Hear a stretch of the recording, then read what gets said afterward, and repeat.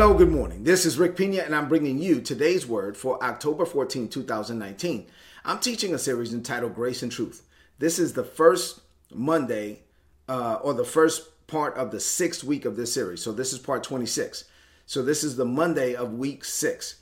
I'm calling this one Restoring the Holy Spirit. And so what I did on Friday was I gave you kind of like a one over the world, where I was teaching almost like from Genesis to Revelation to help kind of tell the story of the Bible, looking at it from a macro perspective so that you could get a better understanding of what it is that the Apostle Paul was teaching about the grace of Jesus and what it is that Jesus came to usher us into.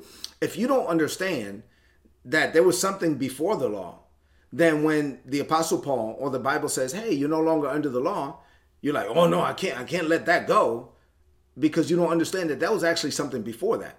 And so that's what I'm dealing with. I dealt with that on Friday. I'm dealing with that again today. So once again, the two foundational scriptures for this series are John 1 and 14, John 1 and 17. The Bible says in John 1 and 14, the Word became flesh and made his dwelling among us.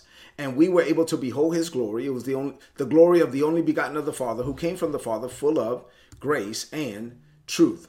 In verse 17, the Bible says the law was given through Moses, but grace and truth came through Jesus Christ. And so the way that John wrote that, it lends itself well to some type of compare and contrast between the law that was given through Moses and the grace and truth that came through Jesus Christ. And that's what we've been doing. We've been looking at the differences so that we're not living under the law. If the Bible says don't live under the law, we got to understand what that means. So we study Galatians 3, Galatians 4, Galatians 5. In Galatians 5, I stopped at verse 13. And I want to go back to verse 13 again. But once again, I'm just going to flow in that vein of, I'm going to give you a one over the world so you can get a better understanding. I'm just going to read the first line of verse 13. Galatians 5 and 13, the Passion Bible says, beloved ones, this is the Apostle Paul speaking, God has called us to live a life of freedom in the Holy Spirit. God has called us, you and I, to live a life of freedom in the Holy Spirit. So what does that mean, though? I mean, like what does that really mean? So what does this mean to you today? I'm going to share two things with you this morning. I'm still kind of doing like this big overview. I really want you to kind of get a better understanding of the Bible, a functional understanding, so you know how to live today. So two things as it relates to this freedom of the Holy Spirit. You ready? Free yourself of all distractions. Open up your heart to receive. Two things. Number one, whenever you want to know God's original intent for something, then you go to the place in the Bible where he first mentioned it. Within the rules of biblical interpretation, this is known as the law of first mention. So under the law of first mention, it says, well, if you go to wherever God first mentioned something, that was his original intent. Now, it can be, there may be deviations later. It can get perverted over time, and people can twist things and twist the truth. But if you really want to know what God meant, just go to where he first mentioned it. So the first mention of man in the Bible is on the 6th day. This is after God created everything else, the world and everything in it, in 5 days. And so on the 6th day, God created man. And God placed man in charge of everything that he created. So he made that man in his own image, after his own likeness. And he gave that man kingdom, dominion, power, and authority. This man was supposed to rule down here the way that God rules from up there. And so he was supposed to be a king down here, and God would be the king of the kings. He was supposed to be a lord or a ruler down here, and God was the Lord of the lords. And so he would rule the earth, and God would rule over the whole kingdom. And that was the original intent. Now, in order to make this happen, God placed his spirit down inside of the man. God put his own spirit inside of the man. And the Holy Spirit was Adam's direct connection to the Father. So at this point, Adam was able to walk with God in the cool of the day. He communicated with the Father directly, spirit to spirit. God is a spirit. And so he's communicating with the Father, spirit to spirit. He's getting downloads from heaven. He's getting downloads that exceeds his education because he never went to school. And so that's how he was living. He was not under the law. He was not under the law of Moses. The law of Moses wouldn't come to thousands of years later. So he was naturally supernatural. The supernatural was natural to him. And this is a picture of the way that you and I are supposed to live. This is a picture of what Jesus redeemed us to. Jesus didn't redeem us to Moses. Jesus didn't redeem us to Abraham. Jesus redeemed us all the way back to God's original intent, to Adam, to where we have kingdom, dominion, power, and authority in this world, in this planet, that where we realize, recognize, acknowledge the fact that we were created in the very image and the likeness of God, that we are God's reflection on this planet, and that we can now be filled with the Holy Spirit, walk with God, receive downloads from heaven, and do whatever he tells us to do. That's how we're supposed to live. That's why Paul said, now, forget this whole law stuff. We're supposed to live in the freedom of the Holy Spirit. Number two, the law was given to Moses on tablets of stone. And during that time that the law was given to Moses on tablets of stone, the people didn't have the Holy Spirit. Because when Adam sinned, the Spirit of God was removed. No longer was he Spirit-led. He was like, oh, what happened? He was resigned to living his life as a mere man. He realized he was naked. Before that, he was so spirit conscious that he was not even conscious of the fact that he was naked. He was clothed with the glory of God. And so now the Holy Spirit was removed. He was kicked out of the garden. And every human born after Adam was born after Adam, right? Born in sin and shapen in iniquity. So when the law was given to Moses on tablets of stone, during that time, people didn't have the Holy Spirit. So what did they do? They actually built a temple for the Holy Spirit to live in. They built a temple, a building, like a place for the Holy Spirit to live in.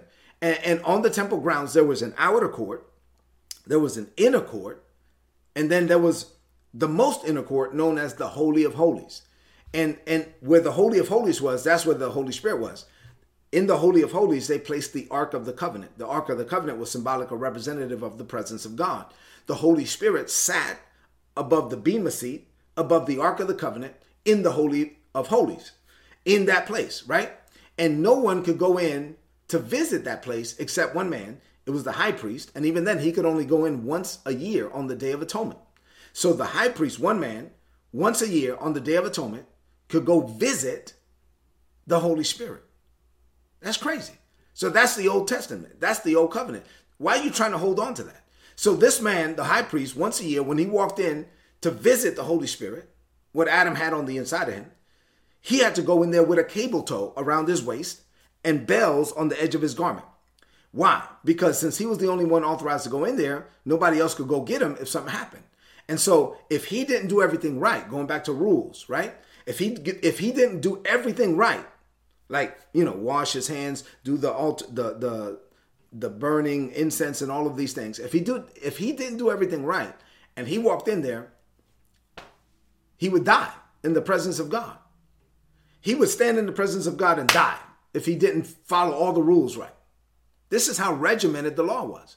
And so he had the bells around his garment, because if he fell down, the people outside, the priest in the inner court could hear the bells. Oh, snap, he fell. He's dead. And then they can't go in there to get him because they would die too. So then they took the cable tow and pulled him out because he's dead. Think about that for a minute. That's how regimented the law was. Is that what you're holding on to? Is that what you want to live like that? These people went through all of that to visit the Holy Spirit, to visit what Adam had on the inside of him 24/7, 365. I mean, think about that. Adam was walking around in the garden with the Holy Spirit on the inside. And so these people had to visit. This whole thing was built just so the Holy Spirit could live in there, in the temple. Now, on the day that Jesus died, when he's on the cross and he said, "It is finished." He said 7 things on the cross, but the 6th one was, "It is finished." When he said, "It is finished," watch this.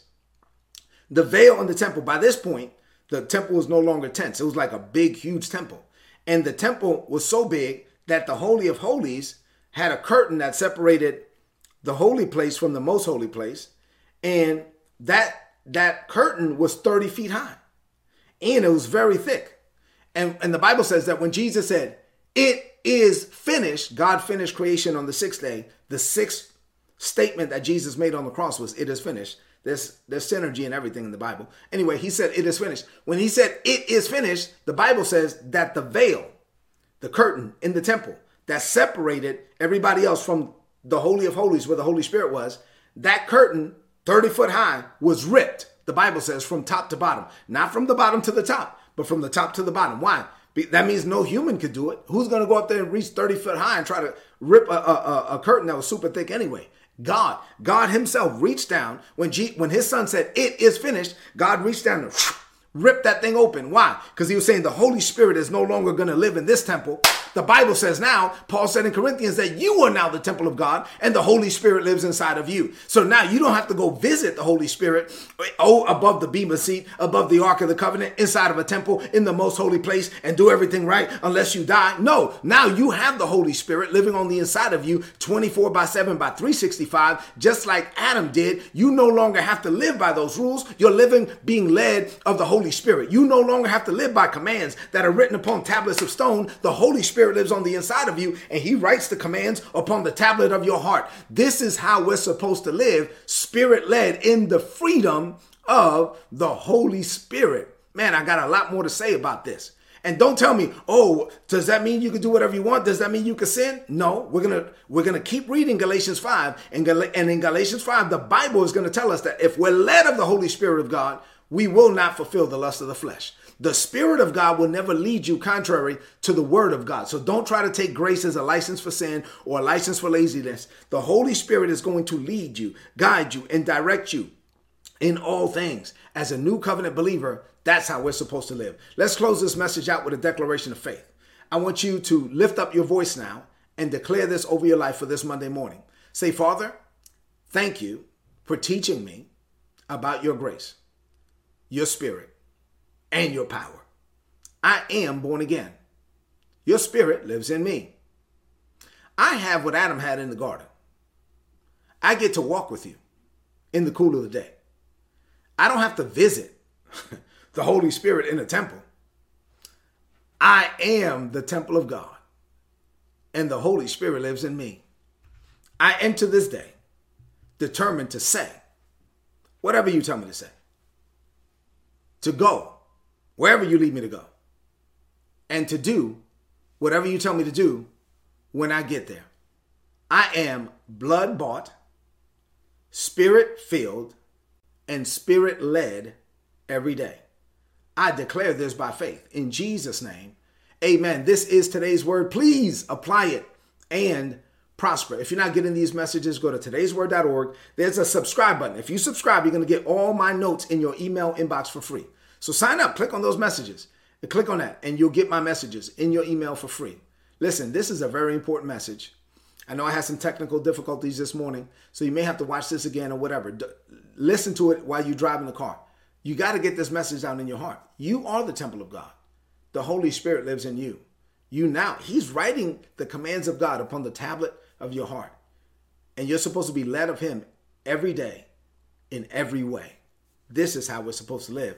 This is the life of faith. Do me a favor. Share this message right now on your social media, on your timeline with your friends. I love you, and more importantly, God loves you. Have an amazing day and an amazing week. God bless you.